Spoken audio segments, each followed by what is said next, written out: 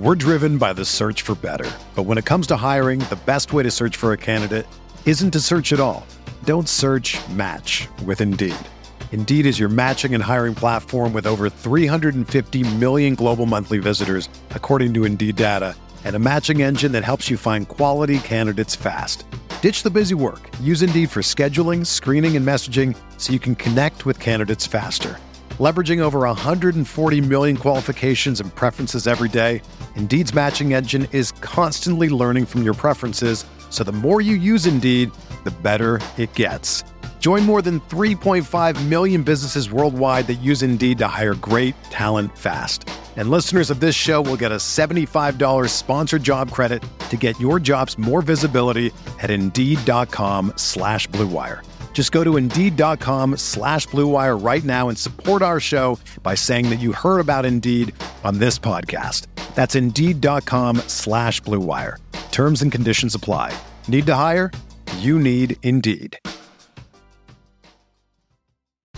Whether you're a world-class athlete or a podcaster like me, we all understand the importance of mental and physical well-being and proper recovery for top-notch performance. That's why I'm excited that Unified Healing is sponsoring this podcast. Unified Healing is a new and super innovative global network of wellness centers powered by Energy Enhancement System, or EE System. If you haven't heard of the EE System, you'll want to listen up. This technology promotes wellness, deep relaxation, purification, and rejuvenation. At hundreds of locations across the globe, access to a center is easy and affordable. Interested in experiencing the EE System technology for yourself? Go to unifiedhealing.com/Blue Wire to learn more and find a center near you.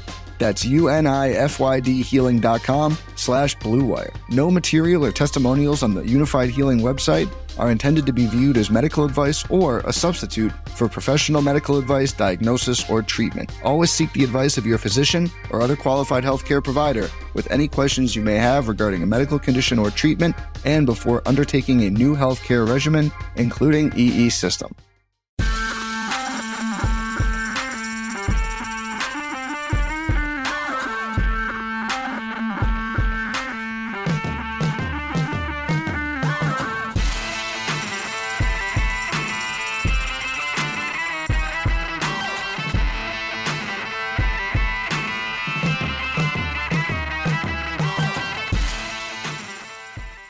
Welcome to the Week 1 NFL Single Entry Strategy Show. I'm here with JMtoWin from OneWeekSeason.com. JM, it's been a long time. Yeah, man. I'm excited. My face lit up when you pressed record. It's first Roto Grinders podcast since 2017, I guess. So yeah, it's fun to be here. I'm super excited to be doing this. Super excited to be working with you because you're, in my opinion, we were talking before the show, one of the sharpest DFS players out there. Always had a ton of respect for you. Super excited to pick your brain on strategy, single entry stuff this week and throughout the season. Thank you. Yeah. And we worked together back in 2016, 2017. And I've been a huge fan of your content. Like your long form content, I think is one of the biggest edges out there in terms of NFL DFS. I mean, it's the primary actual game players, and strategy content that I consume. And I think there's a huge edge in long form content because people tend to just want very, quick hitting things like just give me a TikTok with the best quarterbacks or whatever. Right. And you are a novelist and you actually, you write long form content. And I think it's incredible. So yeah, big fan of the site. Yeah, I hadn't thought about that, but there's so many topics that you really have to get 4 or 5 layers deep in DFS. And so from a writing standpoint, from a reader standpoint, you do have to be willing to kind of read that longer content that layers all of those thoughts in and pulls them all together well. And and I think that a lot of, especially as DFS starts to get younger and younger, right? Over the years, more and more young people will come in and they're less and less used to reading long form content. I think that that's an edge to have that. And then also just from a deeper standpoint, just the idea of focusing on strategy instead of plays. We were talking before the show about just player picks. And we were saying we'd be happy playing against somebody who has the best play week in and week out, because if you just have the best play, but you're not putting it on the best roster, if you don't know how to put together a winning roster, you don't have an edge. And so that idea of putting yourself in position to learn all these other layers of DFS, which obviously any of you watching the show, that's part of what we're going to be doing throughout the season. It'll be, we're going to record on Fridays. I don't know. I'm guessing it's coming out on Fridays or Saturdays, the show, but we'll be focused on that week's slate and single entry, but also kind of talking theory and strategy and yeah, hopefully learning from each other about how to be better DFS players. Yeah. And that's actually transitions really well into single entry. Cause I think it's one of the most exploitable contest types that are out there. Like I round road grinders, I'm kind of known as like the live final guy. And a lot like people ask me, well, what is it about live finals that you love? A lot of times it's just that I've won a bunch of seats to them in like single entry qualifiers. And, you know, I single entry as like looking up my ROI for like baseball this season on DraftKings, it's triple digits, like double digits is good, like 10% on single entry or, you know, on any kind of contest, you know, in terms of profit is great. Like my ROI for baseball for DraftKings and single entry contests, like single entry GPPs is like 120%. And I looked it up last year. I put like $20,000 into single entry DraftKings GPPs for NFL at like a 30% ROI. I mean, that's a lot of money. And I looked on FanDuel, it was like 230% ROI. I mean, and obviously that comes from like winning one of like the single entry GPPs.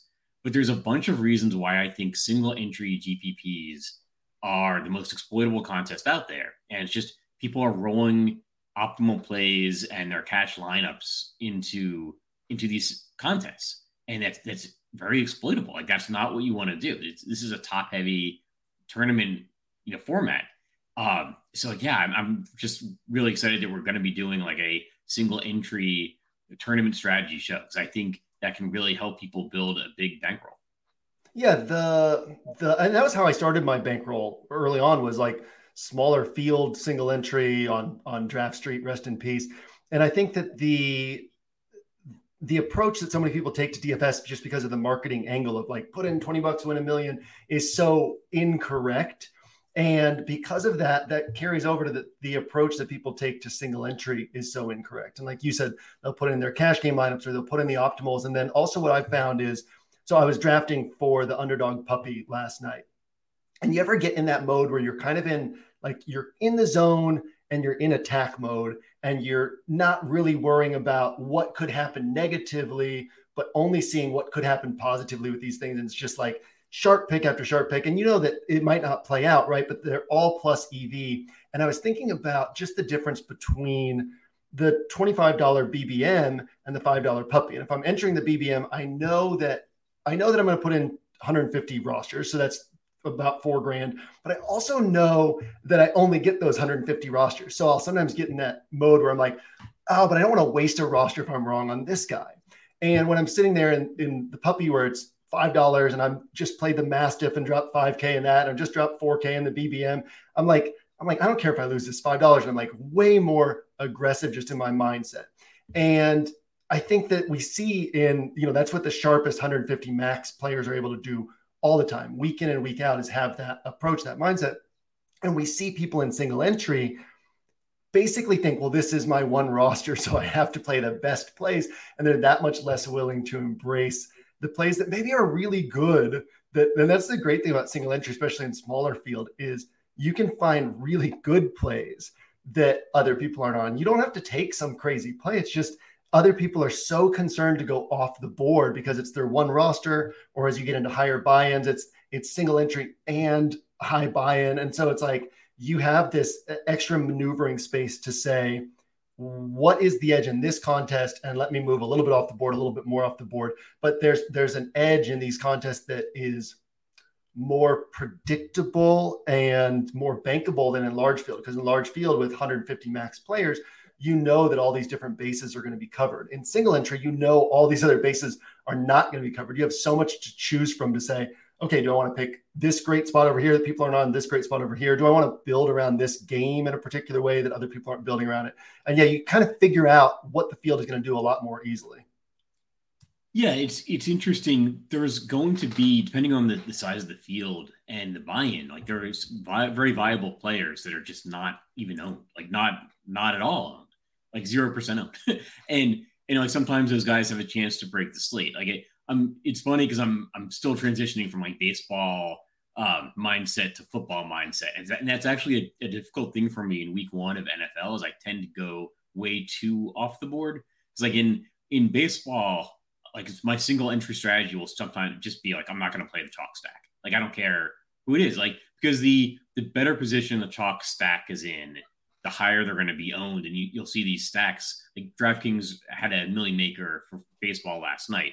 Milwaukee was in Coors Field, and the stack was like 30% owned. I mean, that's crazy. Like the Milwaukee, there's 22 teams playing. They don't have a 30% chance of being the highest scoring team, and they were not. I mean, obviously they scored some runs, but they're not going to be the highest scoring team 30% of the time. It's going to be more like 8%. If there's 22 teams. But I'm so contrarian in baseball that then when football season starts, I'm like a little bit too contrarian. And I think that's kind of where you need to find like the sweet spot is like in baseball, I'm just satisfied like throwing out all the chalk and saying like, all right, my single entry team is going to be a team that doesn't have, two stacks that are not the highest owned stack. Football, I don't think you necessarily need to like automatically, throw out the top owned quarterback or even throw out the top owned defense, depending on the situation. I'd probably be much more likely to throw out the top owned defense. Right. That scoring, can be very variable, right? But like, yeah, a lot of times, like if Patrick Mahomes is the top owned quarterback and he's got like the highest point total, like the highest like implied point total, like, yeah, maybe I want to stick with Mahomes, but maybe I'm not going to pair him with Travis Kelce. Yeah. And I think that two of the things in there, one of the things was when you were talking about the just being contrarian in MLB, it made me think about Jonathan Bales used to say that DFS is not about scoring the most points. It's about winning. And when I would look back when I was playing MLB day in and day out, all of my biggest wins, all my qualifier wins, all my first place finishes, all my big cashes were all slates on which my winning score was lower than the typical winning score. So it wasn't like I was out predicting the field and just getting this banging stack that nobody had. It was that I was on different things than the field was on. So on the days where everything fell apart for the field, I was now in position to benefit from that. And then the other thing that was making me think about was, you might have seen this today in the Angles email if you get that, but every week at OWS I send out an email that kind of breaks down the strategy on the slate. And I think that this week, let's talk about this week for a moment, because it's unique and it's interesting. This piggybacks off of what you were talking about. I'm very curious your thoughts. Is what I was saying was we have two factors in play, and that is we have two games, the Vegas and Chargers game, and then the Chiefs and Arizona game, where the over-under is so much higher than everything else. It's 52 and 53.5. And then 9 of the other 13 games are at 45 or below. But on the flip side of that, week one lines are inherently less predictable. And every year there's going to be one or two of these lower total games that are much higher scoring than people expect. So how do we handle that? Well, the answer is it totally depends, right? So what I said in the email, actually, you can find it in the scroll on OWS as well. But what I said was basically if you're in smaller field contests, you can understand that there's not enough people taking shots at these lower games. And so you can say, look, these top two games are so much better than the other games on paper. And so I can build around these games more intelligently than other people are building around them and not have to waste my time trying to make mistakes down at the bottom. Let other people make mistakes trying to guess on these games that'll blow up at the bottom. But as you get into larger and larger field contests, and there's a sliding scale, but as you get into larger and larger field contests, the likelihood that somebody else finds that game at the bottom that blows up goes up more and more and more. And so in those types of contests, you have to say, look, first place is going to be covered more than likely by somebody who found that game, that spot, that player that nobody was on. And so if I'm not hunting for that, I'm giving up my path to first place. If I'm just sticking with the obviously best game, I'm giving up first place because somebody else is going to find that. So that's one of the great things about single entry is, again, you can predict with much higher degree of accuracy which players are going to kind of be covered, right? Like if you were in a single entry contest, was that 3 years ago when Tariq Cohen came out of nowhere and had a monster week one? Well, you don't have to worry about it. I can't tell you how often I've had weekends where 90% of my money is in single entry and some guy goes off and I'm like, I don't care. Like, it doesn't affect me at all because nobody is going to have this guy in the contest I'm in. But if you're in the Millie Maker, if you're in the slant, if you're in these larger field contests, immediately you know you're dead because somebody has that player that you don't have. And it's probably somebody who has them on a really sharp roster that makes sense in other spots as well. So yeah, that's the great thing is you can be less contrarian. And because there's so little discussion around this, people just don't really understand where that middle ground is in single entry. Yeah, I think about it in terms of like you're saying, like, let's say you're in a 10-man contest, right? Like, Patrick Mahomes is going to be 90% owned. Like, literally every single person is going to have Mahomes. Like, but you think he's going to be the best quarterback. Like, do you play him? Like, there's no way you play him. Like, no matter how convinced you are, like, if you know his ownership is going to be 90%, you have to play somebody else. Like, just realistically, right? Like, because if Mahomes is the best quarterback that week, you still have to beat out 9 other teams. But if you pick anybody else, right, like, and they outscore Mahomes, like, you've got an edge on 90% of the field.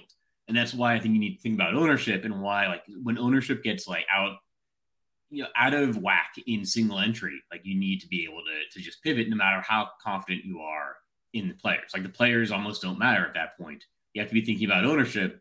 And you have to be, in single entries where you, especially like high dollar single entry, or like low amount of entries, single entries where you see ownership just get out of whack. Having said that, I was actually looking back at week 1 of last season and I saw like Mahomes and Kelsey or it was Mahomes and Tyreek Hill are guys you had to have.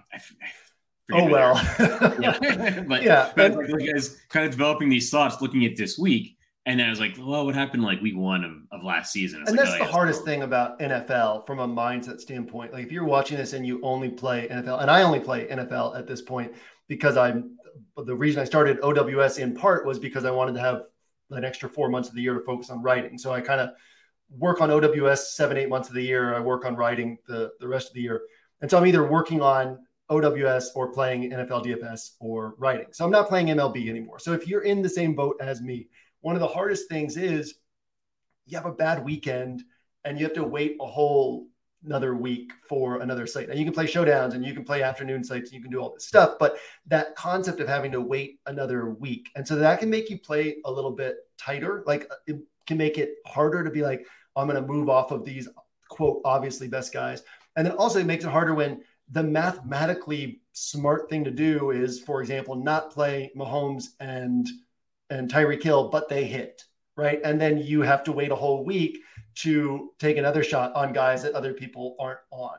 And so once you kind of understand the long-term view and the basically the expected value breakdown of what you're doing, it becomes so much easier to be like, well, shrug it off, right? Like, that's going to happen sometimes. These high-owned guys are going to hit because they're good plays, right? They're good plays. That's why they're high-owned. It's not like we're saying they're bad plays.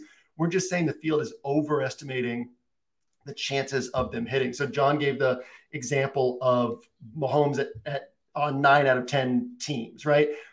If he's 90% owned in this contest, you don't have to find the guy who's, you don't have to find Nick Foles filling in and hope he has a good game, right? The thing is, yes, Mahomes might have the best shot at the best score, but maybe Justin Herbert has the second best shot at the best score. And Mahomes is, 9% likely to have the best score on the slate, and Herbert 7% likely to have the best score on the slate. So when you take those factors and you say, well, if I'm getting a 90% to 10% ownership gap, and the difference in chance of them hitting is 9% to 7%, well, now I'm making money over time. It doesn't mean Mahomes isn't going to hit. It doesn't mean you think he's in a bad spot. You might think he's in the nut spot. You might have had a dream where your great-great-grandmother came to you and told you that Mahomes was going to have the game of his career. You still don't play him because the math doesn't make sense at that point. And that's where the thinking has to come in of like, that if we stop thinking about DFS as a game of picking players and start thinking about DFS as a game of how we put those players onto rosters, we gain so much ground on the field. And again, especially in single entry where you're competing against the people who have the biggest edge can still only put in one roster. So the smartest DFS players, the sharpest DFS players, they can still only put in one roster. They can still only cover those 9 bases on their roster. And so that just leaves so much opportunity for messing around with them because you know that most of the field is just going to congregate on these spots. I'm curious your thoughts on any of that, but also I wanted to ask you, is there anything in particular that you do for single entry ownership projections in your mind or on paper or anything to kind of get like a sense, or is it just by feel of oh, this guy's chalky, he'll be even more chalky in single entry? It's just by feel. And then that's literally exactly what it is I if this guy's chalky, I know he's going to be more chalky in single entry. And I think there is the mindset of like from the most beginning player to the most advanced, like there is that feeling in single entry, well, I only get one lineup, right? Like I don't want to waste this lineup. And so like if this guy is projected really high, I just can't fade him. And then you get these guys that are like 80% owned in smaller field. And there's just no justification. Like no, it's going to be very, very rare you find a player that's going to hit like 80% of the time. And like I was looking at like quarterback this week, right, is just, it's wide open. But like, I think people are going to gravitate to Mahomes and Hurts because, they're the highest projected guys. But it's wide open. Like, we know nothing about these teams. Like we think we know a lot. Like we followed everything that happened. We watched the draft and we followed coaching changes. We don't know anything, right? Like these, we're going to be shocked at what we picked this week when we look at the end of the season. Like if we look back at week 1, at week 18, we're going to be like, oh yeah, that was like the 1 week that guy was healthy. Like no, like these guys, we know nothing, right? So and it's almost hard to believe that right now, because we've spent so much time thinking we know all these things, right? And then again, 4 weeks from now, we're all going to feel like idiots about so many of these things. Yeah, the more time you put into it, the more confidence you have. Like, no, okay, I know exactly what's going to happen. No, you have no idea. I have no idea. Nobody has any idea. And like there's so many opportunities. Like Jameis Winston. New Orleans could have a really good offense. Like Pittsburgh. Phenomenal. Yeah, like Pittsburgh's got a lot of really good pieces, but like nobody's gonna play like Mitch Trubisky. But like they're cheap, and like some of these quarterbacks are actually really cheap and are in just not. I don't want to say they're in just as good a position, but like our conception of their position is nowhere near as good as it actually is when we're looking at like Patrick Mahomes. And I like that, like the Chargers Vegas game. That's the other game that has the high point total. But I'd almost be surprised if like it would not be a surprise if neither of those two games is the highest scoring game on the week. Right. No, absolutely. And it could be, look at last year, it was San Francisco and Detroit, it was 41-33. It was 74 combined points. And if you played that game, TJ Hawkinson put up a monster game against this tough 49ers defense, then you were sitting pretty. And again, if you're in like a limited entry single entry contest, smaller field single entry contest, you probably don't have to worry about finding that game. But you just have to think about what is everybody else congregating on and do things differently. When you said that about how little we know, I don't know if you remember when I used to write the week 14 in which such and such articles at Roto-Grinders, would feature them on the homepage, and I'd have a little story at the beginning and then tie them into plays. And the very first article I ever wrote in 2014, the whole focus was on how little we know in week 1. And maybe it was 2015. And that was when like all the stuff was going on with, is DFS a skill game and blah, blah, blah. And I got talked to at Roto-Grinders about like, well, we can't really take this exact angle because if we say that we don't know what's happening, it goes against the argument that it's a skill game. And that was, 2014, 2015 thinking, where it was like, the skill is predicting the players. And so if we say we don't know what's going to happen, then that's like saying, well, you guys are in making these decisions, and lawmakers, whatever, are correct. It's not a skill game. We don't know anything. And realistically, obviously, our thinking has developed industry wide, but realistically, that is the edge, is saying that is what makes it a skill game, is the ability to say, we don't know. And how do we benefit from that? And then again, this balance of how far down that path do we have to go in the contest type that we're playing? And I think also, one of the things I would encourage if you're watching this, there's a tendency, DFS is aspirational in a way. You watch somebody and you're like, oh, I'd like to be home all day and do sports stuff and like play DFS. You see Squirrel has 50 plus live final appearances, and you're like, oh, I want to do that. And so the tendency is to then try to do that. It's to try to enter everything and be like a full-on DFS player. But there's nothing wrong with finding what you're really good at and sticking to that. I was talking about this on a podcast yesterday on OWS.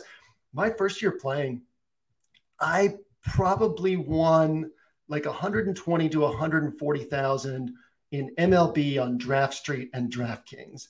And I probably gave back about 50K of that on FanDuel.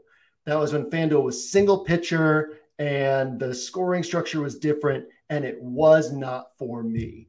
And I was like, we're competitors, right? So I was just like, I'm going to solve this game. I am not going to give up until I solve it. I didn't cash a single time and just flushed tons of money back being like, I'm going to figure this out. Realistically, what you need to do is find what best fits your strengths and stick to that, because not everybody is going to, especially if you've got a full-time job, a wife, kids, you've got life going on. You might not be able to be super sharp at putting in a bunch of lineups in a bunch of different styles of contests. But if you instead say, okay, I'm going to focus on one style of contest, for example, single entry, then you can develop your roster around that. Doesn't mean you have to play only one roster per week either. If you're trying to develop your single entry play, you can enter 5-8 different single entry contests, put in 3 or 4 different lineups or 5 to 8 different lineups if you want, maybe have them play off of each other in some way, right? Like, well, I'm betting on, like I had a Wildcat win a couple of years ago where I put 19 rosters into play and I was betting on the Jags passing attack in that game. So I had like 7 rosters that were built around the Jags passing attack. But I was like, okay, if this bet fails, then what hits as a result? Well, if this bet fails, then that's probably because Fournette's having a bigger game. It was Jags and Titans. So I figured points were going to be scored. So I had Fournette on like 3 or 4 rosters. And that was the reason that I won that week. Wasn't because I was betting on the Jags passing attack, but because I was also betting on how I could benefit if I was wrong on that bet. So you can do that with your single entry, right? You can still put in multiple rosters and be like, okay, let me play these rosters off each other a little bit, but just focus on something and find something that you can be really good at and then branch out from there. There's nothing wrong with not trying to be Squirrel and like win qualifiers and single entry and all these other contest types in a single week. It's not everybody has the time to do that. Not everybody has the mindset to do that. So find what you're good at and then develop that and then keep branching out from there. Yeah, bring up a couple of good points. I think like the differences in, and I think it's actually very relevant for single entry, the differences between the two sites, not just in terms of scoring, but in terms of salary cap. You see like FanDuel, running quarterbacks are much more viable, I think, in FanDuel. And because you're not getting points per reception. So the overall scores tend to be lower. So like so those rushing yards are even more important. And no 3-point bonus for the 300 yards. Yeah, that's huge.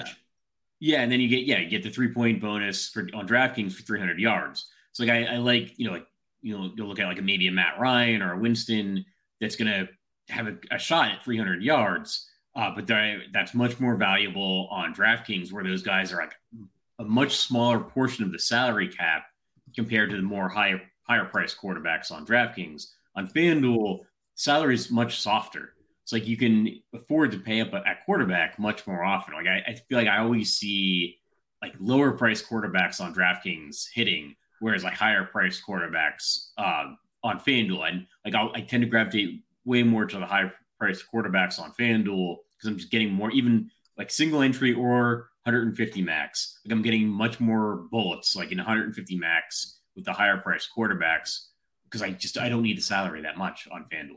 And a quick note here too. I want to throw this in there. You said the 300 yard, the types of passers. Kirk Cousins, if we take last year's stats and just divide it by week 1 salary, Kirk Cousins is the most underpriced quarterback on DraftKings this week in terms of like point per dollar production, what he did last year, what his price is week 1.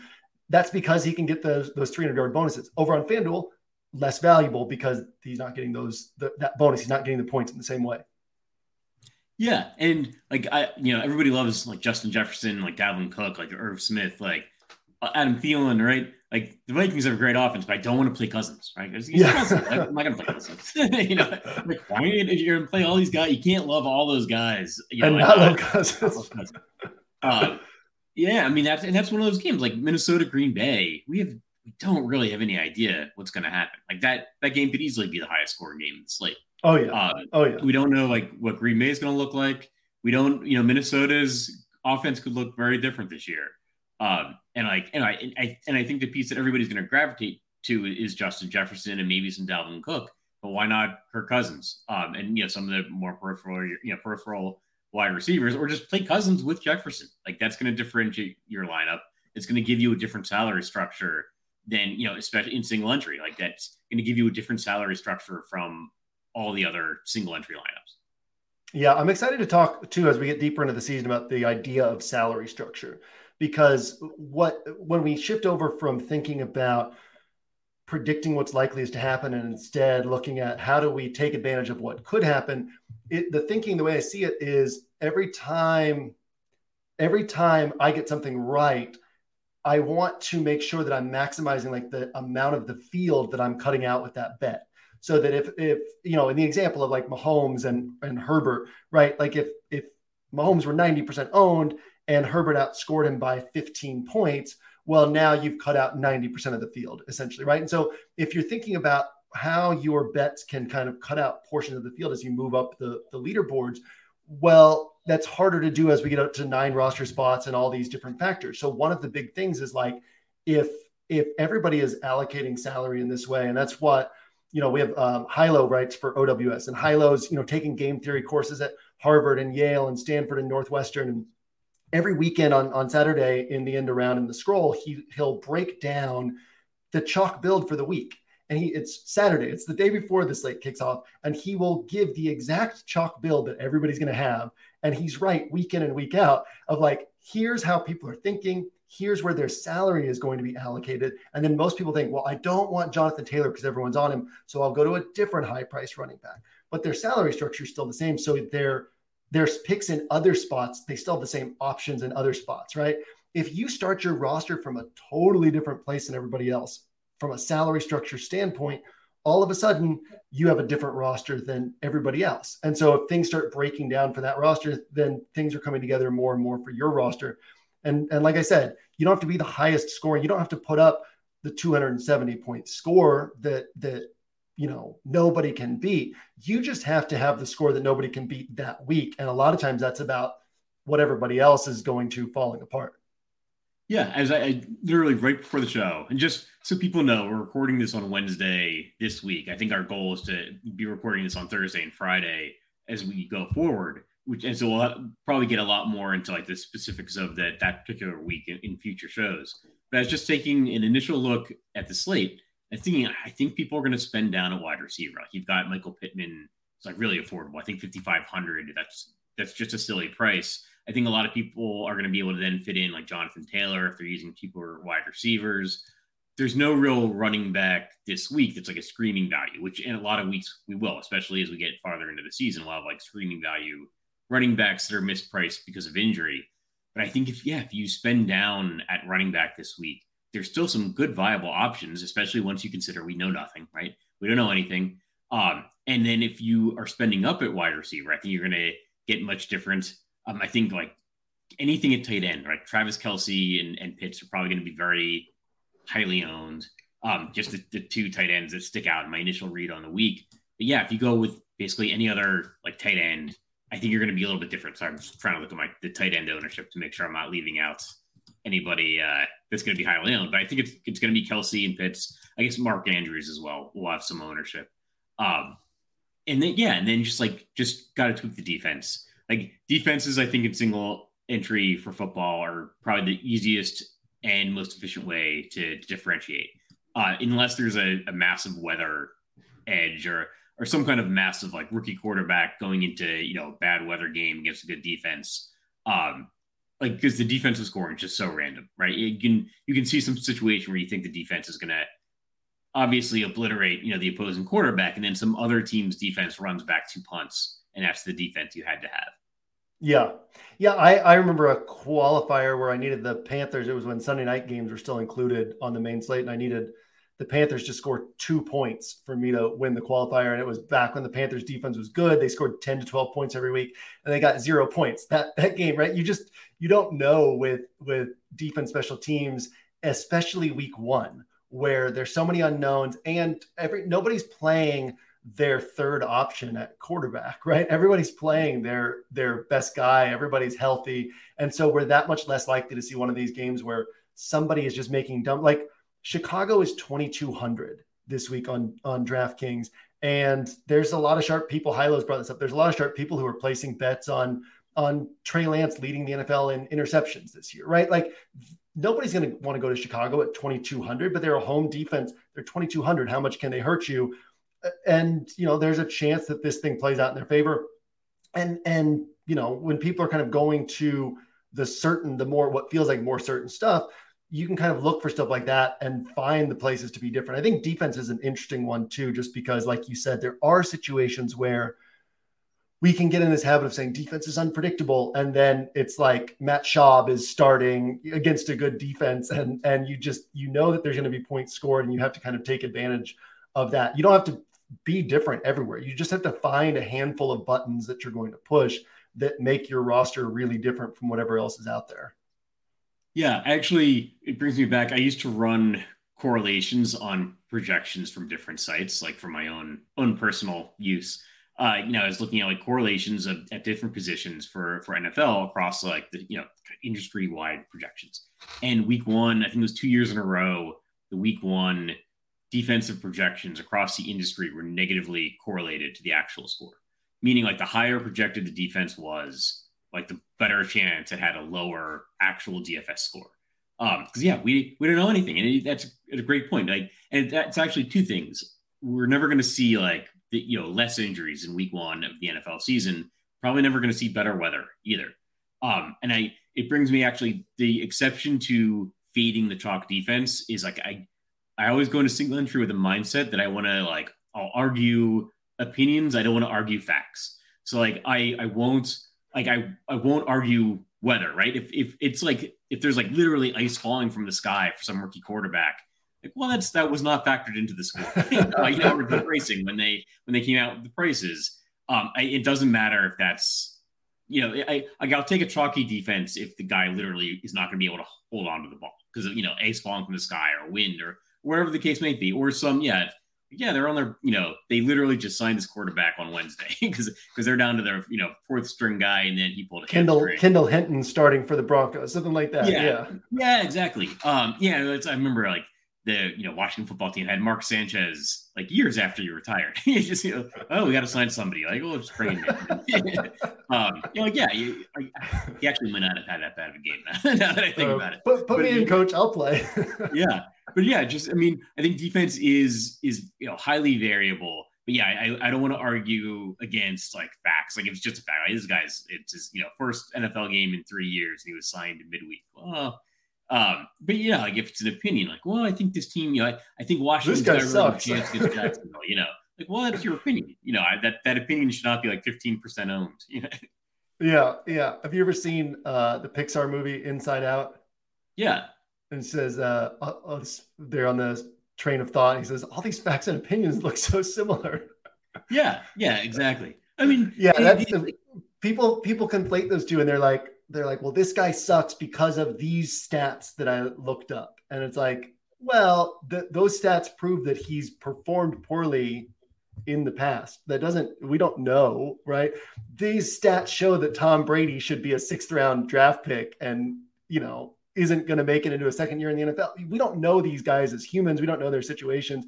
We don't know the situations they're being drafted into. And we can kind of take those preconceived notions, those biases. I think that helped me a ton in MLB early on. I had been a huge Red Sox fan for decades and kind of watched like 100+ Red Sox games every year. I don't know how I had that much time on my hands back then, but watched all these Red Sox games. But all I really knew was the Red Sox and the AL East because the Red Sox played those teams all the time. I didn't know any of the other teams. And so I had to come into DFS from a research standpoint with no biases about these other players. This guy's great. This guy sucks. And so I was just taking the stats and doing the research and doing what was kind of the sharpest by the numbers plays. And every day it would be differentiated from what everybody else had. Whereas once we get into something like NFL, where we've all poured so much time into fantasy and read all this content and watched all these clips and we know all this stuff, it becomes that much harder to say, oh, maybe this guy is great. Maybe this spot is really good. And even things like I talk about how our perceptions of players are formed. Clyde Edwards-Hilaire's price stayed so high for so long and his ownership remained so high because that first game of his, he had first round draft capital, which at the time everyone was like, really, a first round pick? Had first round draft capital attached to himself. His first game, national TV, had a big game. And I think it was Sunday Night Football and it was Collinsworth, but whoever the announcer was kept talking about how great Clyde Edwards-Hilaire was. And that stuck in everyone's minds. And you got a guy like Chris Carson or Elijah Mitchell, and people are always waiting for that guy to be replaced by some other running back on the roster because they're like, well, he's 6th round pick, 7th round pick, undrafted free agent, whoever these guys are. And it's like, this guy's not really that good. Eventually he's going to get replaced. And they all trim Elijah Mitchell, the only player who had a better, no player on DraftKings had a better point per dollar production based on their week 1 price and last year's scoring than Elijah Mitchell. And who's going to play like he's a 7-point favorite, something like that against a bad defense. And nobody's going to want to play the guy at 5,400. And then everybody's going to play all the 5K wide receivers instead. And we also think too much about positional stuff. If we look at kind of where scoring comes from, DraftKings pricing is sharp. The point per dollar production on the 8K wide receiver overtime is going to be the same as the point per dollar production on the 8K running back. So stop thinking as much about, I've got to get the high priced running back. I've got to do this, that, right? If everybody else is on high priced running backs, maybe you go Elijah Mitchell and Miles Sanders. That roster, I've messed around with some Elijah Mitchell, Miles Sanders rosters this week. As soon as you do that, the rest of your roster is different. And as soon as you do that, your feeling is, these are my running backs. And if you have that feeling, you can identify it and recognize that everybody else has that feeling too, especially if that's their one roster. They're like, I don't want to roll with Elijah Mitchell and Miles Sanders on my one roster. But, over time, those decisions make you a lot more money. Yeah, actually kind of like Edwards-Hilaire as a running back, especially in single entry. I noticed he was absent from the 1 week season recap of that game, or like that the write-up of that game. I was like, I don't know exactly what his situation is, but I'm like, I think that Kansas City is going to be highly owned, in tournaments. And nobody's going to have him. Yeah. And so what if that game's a little bit slower paced because they just keep running the ball, or if he just gets the touchdowns. Right, like if he just gets the touchdowns, exactly. Yeah, so I think playing like running back differentiators is really big because they get the touchdowns. So if people want the Philly game, right? They want Eagles, they want Jalen Hurts. Like, well, what if Miles Sanders gets the touchdowns? Like, I think Sanders was the guy last year, right? He was like allergic to touchdowns. But what if? It was it's week 1. We know that nothing. That was last year. What if Sanders gets 2 touchdowns, and then you're knocking a bunch of Jalen Hurts teams down because Sanders is getting touchdowns instead of those combo punches is what I call them, is where you're like, you're not just taking Miles Sanders because you think he's a good play. If Miles Sanders hits, he doesn't just help your roster, he hurts other rosters. If Clyde Edwards-Hilaire hits, he's helping your roster and hurting a ton of other rosters because you're going to have a lot of Kansas City players on other rosters. And so it's fine to find the value guy that people aren't on, but if all you're getting is that guy's points in a vacuum, then that's way less powerful than finding the value guy that people aren't on, that's on a team where everybody's on that guy's teammates, because we're trying to get first place. I think that's probably a pretty important thing to stamp down here, is that's a style of thinking you have to have in DFS tournament play. So many people think about what gets me in the money.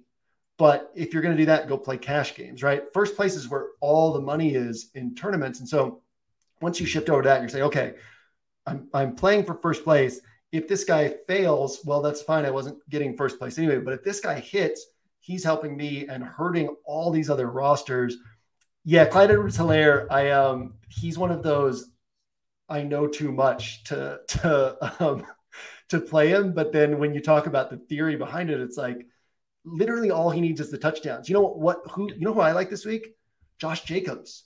Speaking of us not knowing anything, right?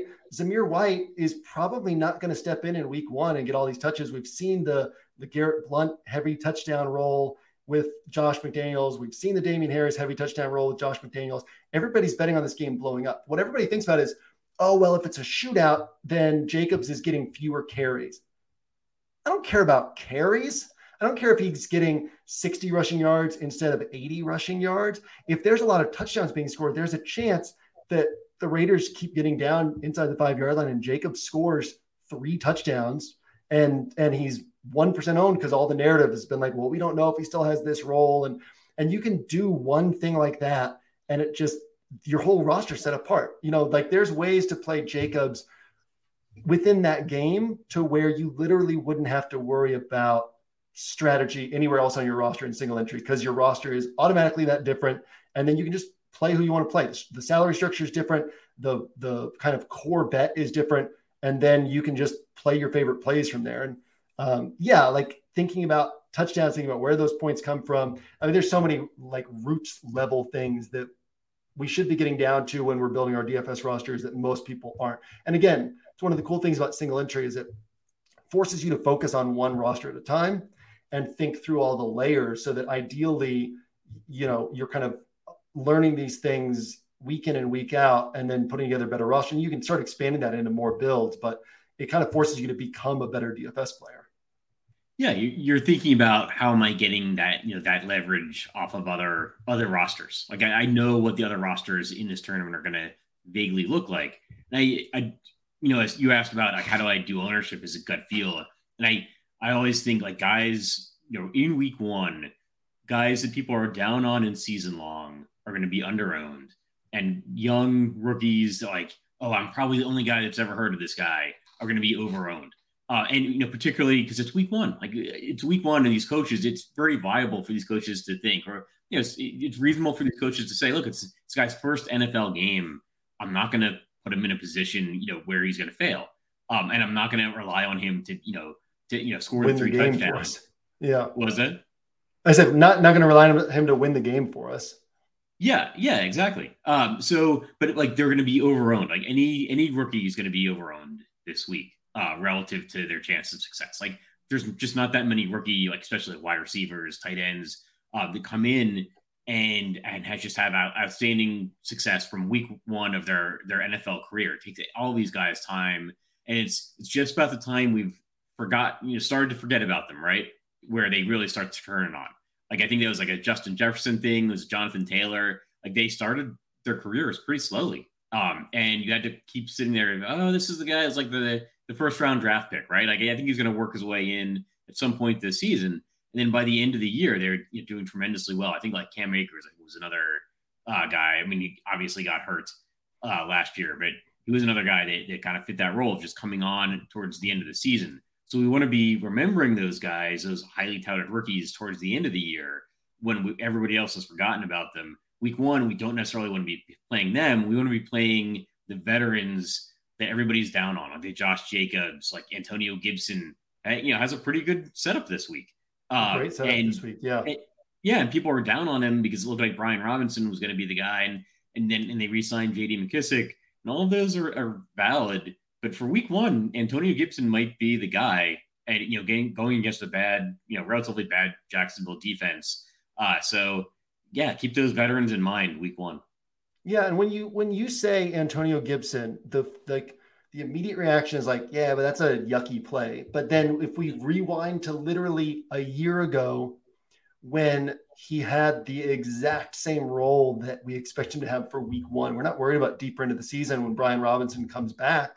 We're worried about right now, and he literally has the exact same role. There's unless they give JD, if you're like, yeah, but they're not going to give Antonio Gibson the touches, they don't trust him, then you better be playing JD McKissick because JD McKissick is pretty awesome. And then you're essentially saying, well, he's going to get all the touches. And speaking of that team and what you're saying before about the rookies, I was, I'm in Best Ball Mind and I'm in reading every day's training camp reports mind. And I see Jahan Dotson at 3,400. And I'm like, ooh, nobody's going to be thinking about Jahan Dotson. Everybody's thinking about George Pickens and Wan'Dale Robinson and these other rookies.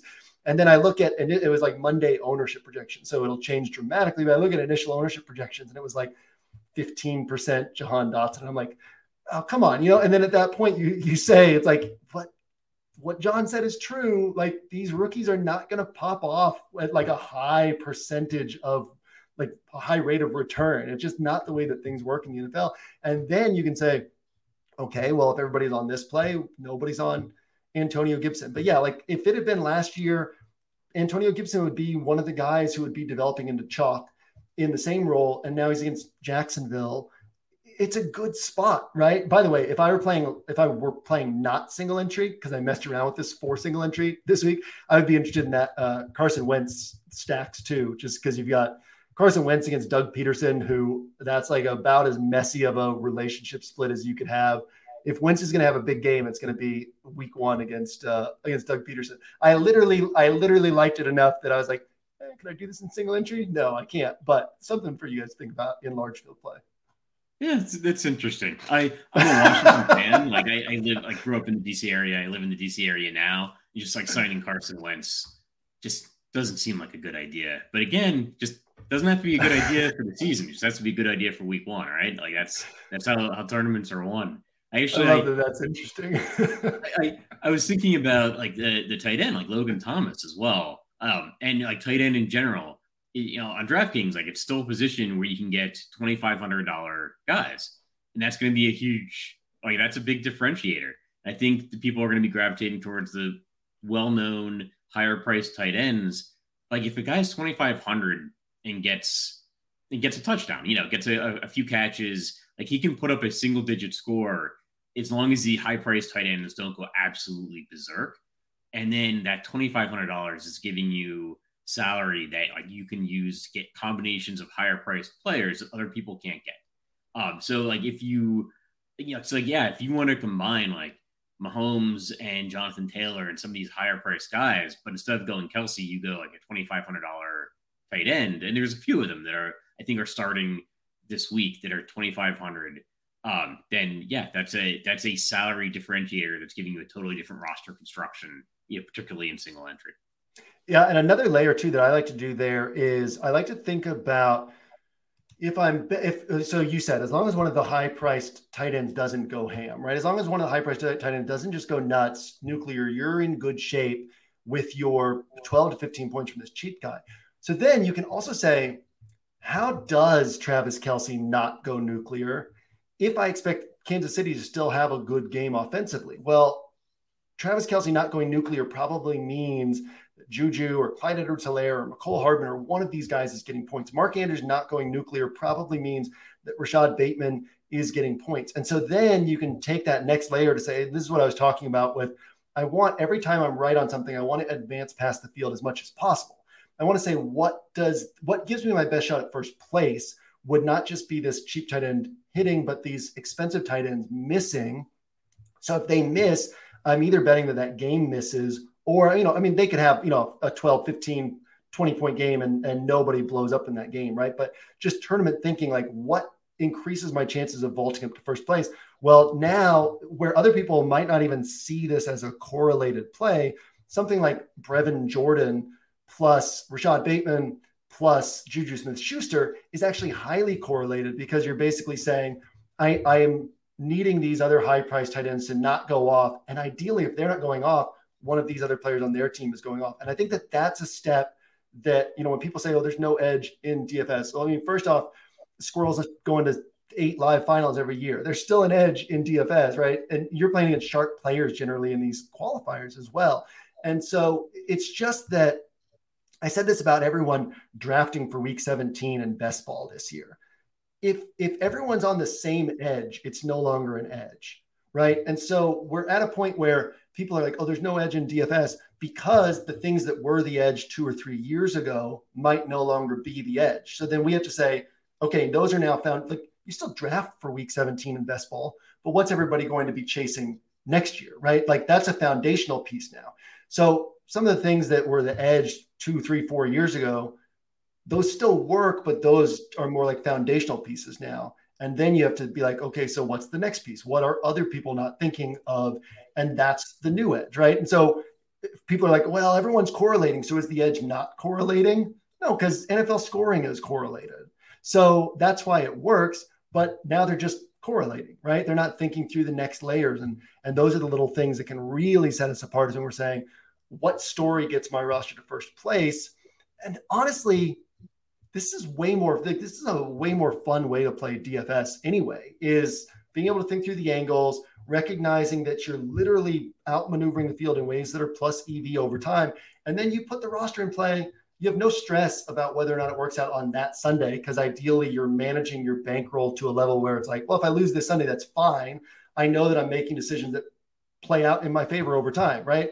You can check back. I mean, I don't even watch football on Sundays most of the time anymore. I wait till Mondays. I watch all the condensed games to catch up on everything. I check my scores in the evenings to see how I did, because it's like, whatever, I'm putting in rosters that are going to make money over time. If it's not this week, it's next week or the next week or week 5 next season or whenever it is. Like, my EV is going to play out. I don't have to worry too much about the individual slate. It's a much more fun way to play because you're kind of thinking in different ways than everybody else is thinking. And you're not sitting there like, ooh, I can't choose between Patrick Mahomes and Justin Herbert. Who's going to have a better game? We don't know. They're probably both going to have good games. You got to pick one and then just build intelligently around them. Yeah. We don't play DFS because it's easy. We play because it's hard, right? That's what makes it fun. Like, I can play the lottery and that's easy. Like, I just get assigned some numbers and wait to see if they hit, right? Like, I like the challenge of trying to predict the future, right? And in a football fun, fashion. But Dan, I think we were aiming for 30 minutes. We're at about twice that right now. So any final week 1 thoughts or, thoughts on single entry this week? No, I probably should have mentioned this at the beginning, but everything on 1 week season is always free week 1. And what I always say is we kind of build the site around I've always seen it as like a supplemental site where it's like we focus on DFS training. So it's just a good second site to be using essentially. But we also make everything free week 1 every year. So I think that one of the things I always say is, if the site's for you, we build it for people who it's for, right? So if it's for you, then it's really for you. If it's not for you, you'll know right away and then you move on. And so, check it out and you'll get a sense of whether or not it's for you. But also, I'll be on here every week. A lot of you maybe know me already from my years at Roto Grinders, but maybe not, because that was a half decade ago. So if not, hi, I'm JM. Nice to meet you. But yeah, we'll be here every week and talking about this stuff, and you can get kind of a deeper sense of all this and come over to OWS if you want some more of that. And obviously stay on Roto Grinders too, because there's phenomenal stuff here, especially with Squirrel kind of giving you the good. So yeah, I just want to throw that in there. And I'm super excited to do this every week. It's fun to talk. Like you said, we'll be able to dive into the weeds of the individual weeks, but it's fun to talk the theory as well and just really get in there on the strategy stuff. Because this is, where you can become such a better DFS player just thinking about this stuff. So yeah, man, I'm looking forward to it. It's going to be fun. Yeah, me too. And, thank you for listening, everybody. Like, leave some feedback. I think future weeks will probably get a little bit more into like the weeds of each, like the particular slate and the players and the injury situations. But yeah, thank you for listening, and leave any feedback in the comments or wherever you can leave feedback.